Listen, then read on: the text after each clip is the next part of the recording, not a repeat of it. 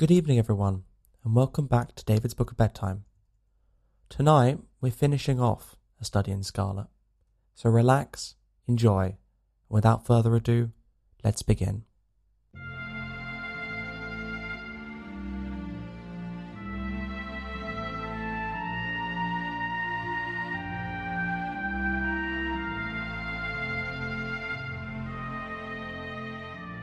Chapter 7. The Conclusion. We had all been warned to appear before the magistrates upon the Thursday, but when the Thursday came, there was no occasion for our testimony. A higher judge had taken the matter in hand, and Jefferson Hope had been summoned before a tribunal where strict justice would be meted out to him. On the very night after his capture, the aneurysm burst, and he was found in the morning stretched upon the floor of the cell with a placid smile upon his face, as though he had been able in his dying moments to look back upon a useful life and on work well done. Gregson and Lestrade will be wild about his death, Holmes remarked, as we chatted over it the next evening. Where will their grand advertisements be now? I don't see that they had very much to do with his capture, I answered. What you do in this world is a matter of no consequence, returned my companion bitterly. The question is, what can you make people believe that you have done? Never mind, he continued more brightly after a pause. I would not have missed the investigation for anything. There has been no better case within my recollection. Simple as it was, there were several most instructive points about it. Simple, I ejaculated. Well, really, it can hardly be described as otherwise, said Sherlock Holmes, smiling at my surprise.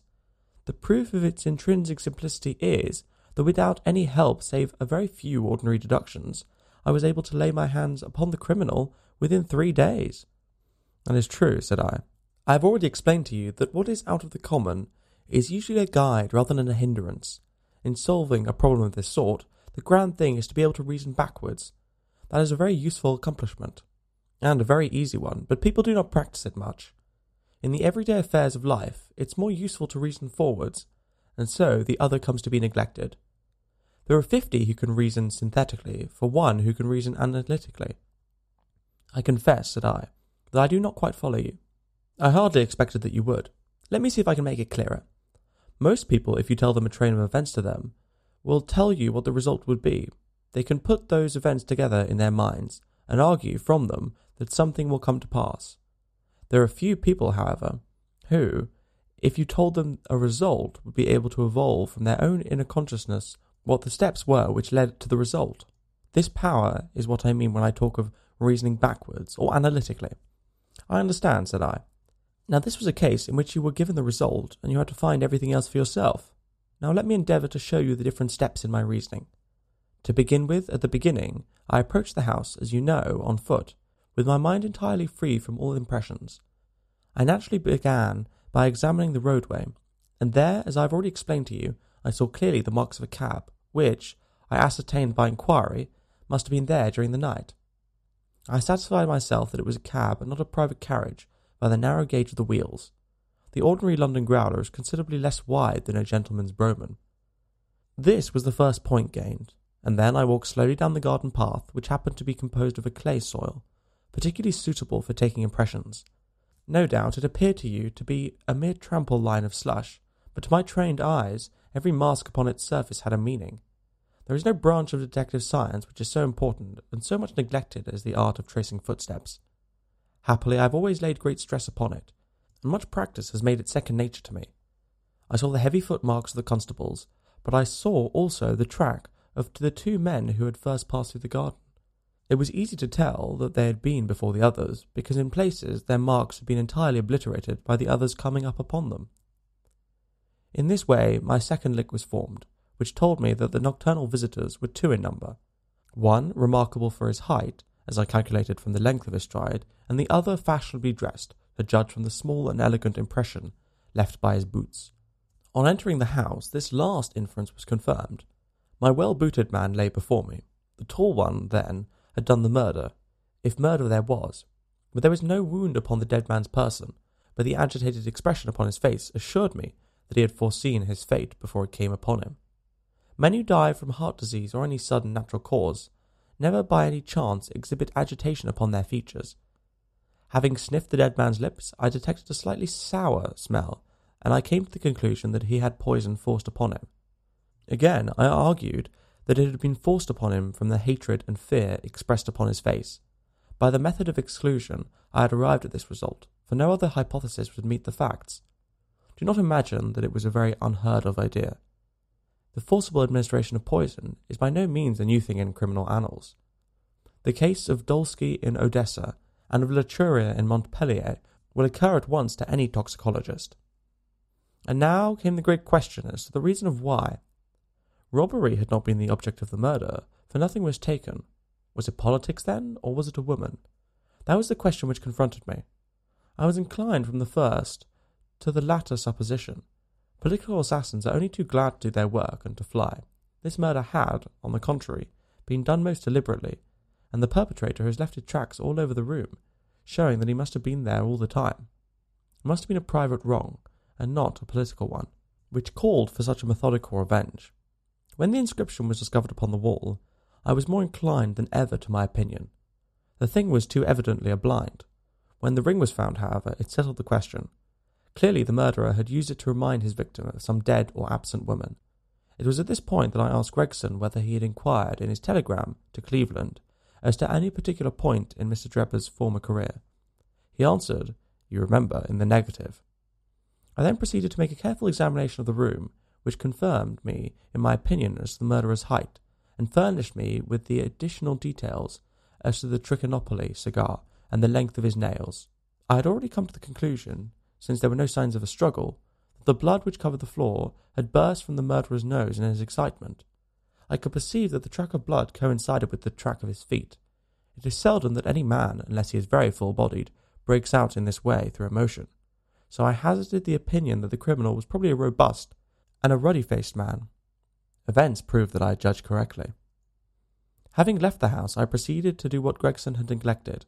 I telegraphed to the head of police at Cleveland, limiting my inquiry to the circumstances connected with the marriage of Enoch Drebber. The answer was conclusive.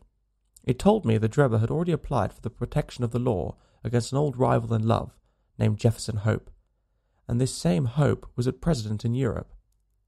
I knew now that I held the clue to all the mystery in my hand, and that all that remained was to secure the murderer.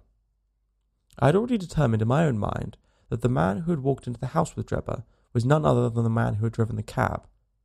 The marks on the road showed me that the horse had wandered on in a way which could have been impossible had there been anyone in charge of it. Where, then, could the driver be, unless he were inside the house? Again, it is absurd to suppose that any sane man would carry out a deliberate crime under the very eyes, as it were, of a third person who was surely to betray him. Lastly, supposing one man wished to dog another through London, what better means could he adopt than to turn cab-driver? All these considerations led me to the irresistible conclusion that Jefferson Hope was to be found among the Jarvies of the metropolis. If he had been one, there was no reason to believe that he had ceased to be. On the contrary, from his point of view, any sudden change would likely draw attention to himself. He would, probably, for the time at least, continue to perform his duties. There was no reason to suppose that he was going under an assumed name. Why should he change his name in a country where no one knew his original one? I therefore organised my street Arab detective corps and sent them systematically to every cab proprietor in London until they ferreted out the man that I wanted. How well they succeeded, and how quickly I took advantage of it, are still fresh in your recollection. The murder of Stangerson was an incident which was entirely unexpected, but which could hardly in any case have been prevented. Through it, as you know, I came into the possession of the pills, the existence of which I had already surmised. You see, the whole thing is a chain of logical sequence, without a break or flaw. "It is wonderful," I cried. "Your merit should be publicly recognised. You should publish an account of the case. If you won't, I'll do it for you." "You may do what you like, Doctor," he answered. "See here," he continued, handing a paper over to me. "Look at this." It was the Echo for the day, and the paragraph to which he pointed was devoted to the case in question. "The public," it said, "having lost a sensational treat through the sudden death of the man Hope, who was suspected of the murder of Mr. Enoch Drebber and of Mr. Joseph Stangerson. The details of the case will probably never be known now, though we are informed upon good authority that the crime was the result of an old-standing and romantic feud, in which love and Mormonism bore a part. It seems that both the victims belonged, in their younger days, to the Latter-day Saints, and Hope, the deceased prisoner, hails also from Salt Lake City. If the case has no other effect, it at least brings out in the most striking manner the efficiency of our detective police force, and will serve as a lesson to all foreigners that they will do wisely to settle their feuds at home, and will not carry them onto British soil. It is an open secret that the credit of this smart capture belongs entirely to the well-known Scotland Yard officials, Messrs. Lestrade and Gregson. The man was apprehended, it appears, in the rooms of a certain Mr. Sherlock Holmes, who has himself, as an amateur, shown some talent in the detective line, and who, with such instructors, may hope in time to attain to some degree of their skill.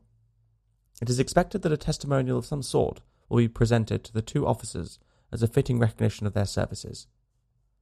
"Didn't I tell you so when we started?" cried Sherlock Holmes, out with a laugh. "That's the result of our study in scarlet. To get them a testimonial." "Never mind," I answered. "I have all the facts in my journal, and the public shall know them. In the meantime, you must make yourself contented by the consciousness of success. Like the Roman miser, populus mi sibilat at mihi plaudo, ipse domi simul, ac numos contemplo in arca." Well, there we go. That concludes A Study in Scarlet. Thank you all so much for listening. Do also forgive my Latin pronunciation. It's been a while. If you enjoyed our book, then consider sharing with a friend, and leaving a review on Apple Podcasts really does help. But for now, have a wonderful evening, get some very well-deserved rest, and see you on Monday when we begin our next book.